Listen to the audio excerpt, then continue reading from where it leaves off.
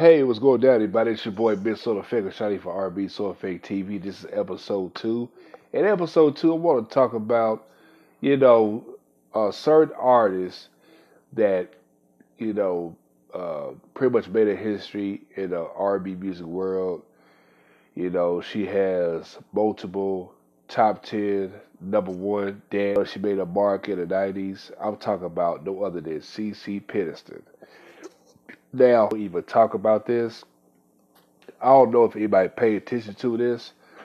Now, in 1981, when Janet Jackson, completed, her contract with A&M Records, and her last album on the label was Rhythm Nation 1814. Now, around that time, I'm pretty sure A&M Records was trying to figure out, like, okay, who can be the next star, to pretty much carry the weight that Janet Jackson, left off of. 'Cause especially that time, when Janet Jackson, first signed to A&M Records, she was slowly building, first two albums, called a brick. And then by the time, Control came in, her career took off. All of a sudden, here come Renovation. And now, you would think that Janet Jackson would have re-signed with A&M Records, but unfortunately, she did for whatever, unknown reason. But at that time, when CeCe Peniston came in the game, as soon as she dropped the song Finally, then that's when, the fire got lit again for A&M Records to pretty much, push the marketing, push, everything to go from there. So from there, CeCe Peniston, the hits, continue from Finally. We got Love Thing, Keep on Walking, so many more. And I tell you one thing, from 1991 through 1985, it was all by CeCe Peniston. You could not go nowhere without listening to a CeCe Peniston song because this girl had radio. She had, all her music videos on lockdown. I mean, this girl dominated BT, MTV, VH1, so she was one of the top artists at that time to pretty much, kept things, lit. Because I remember as a little boy, every time I watch BT, VH1, videos so Midnight Love, or or listen to check it out Club MTV, or watching Friday Night videos, things like that. I mean, you could not go nowhere. I mean, man, that year, like their 1981 finally came out. Oh my God, man, she was tearing it up. Then when we got Love Thing came out, between we got Love Thing and Keep On Walking, oh my God, man. I mean, dude, those videos pretty much lit 1992 on fire, man. Straight up. And one thing, I don't think people realize this. If you really look at her first debut album, the album had different layers to it, really, man, because it was like some of the songs, she had you dancing and having a good time.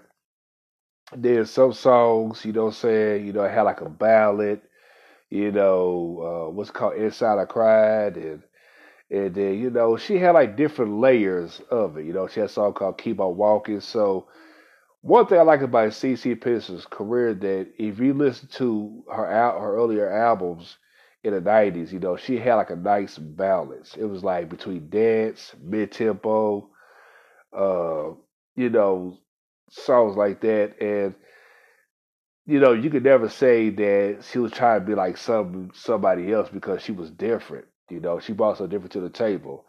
It's kind of like, how can I put it? She was the Deborah Cox before her time, you could say. But because if you look at Deborah Cox, she got a balance in her career. So I mean, she could make sad songs.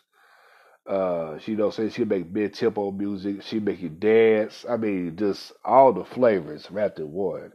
You know, but there was a time where between 91, 94, at that time, CeCe Peniston, she would dominate the dance music charts. I mean, she was knocking down Janet Jackson, she was knocking down Madonna, TLC, so many other females that was hot at that time. And you look on there and boom, she was number one. And especially, her album, I Thought You Knew, her sophomore album, which is a classic as well. That year, her becoming number one, dance artist. I mean, that's, incredible, man. You know what I'm saying?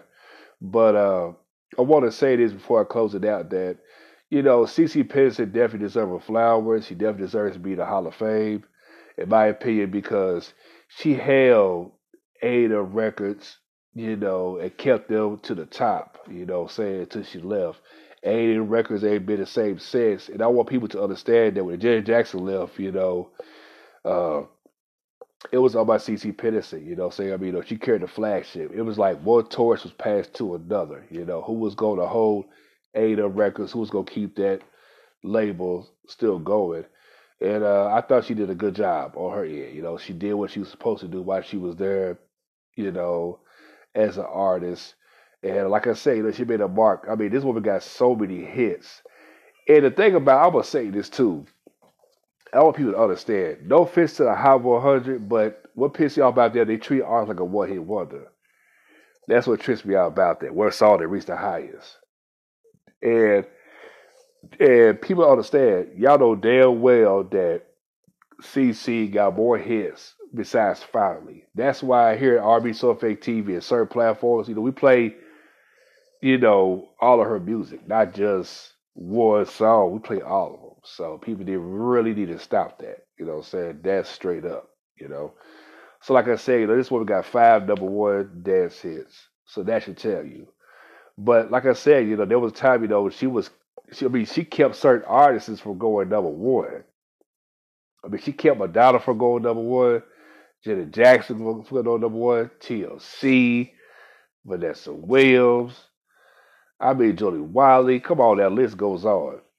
So like I said, she made her mark, and to this day, CeCe Peniston ain't got nothing to prove. So on that note, hope you have a blessed night, and stay tuned. More podcast commentary episodes on the way. How about you? Peace.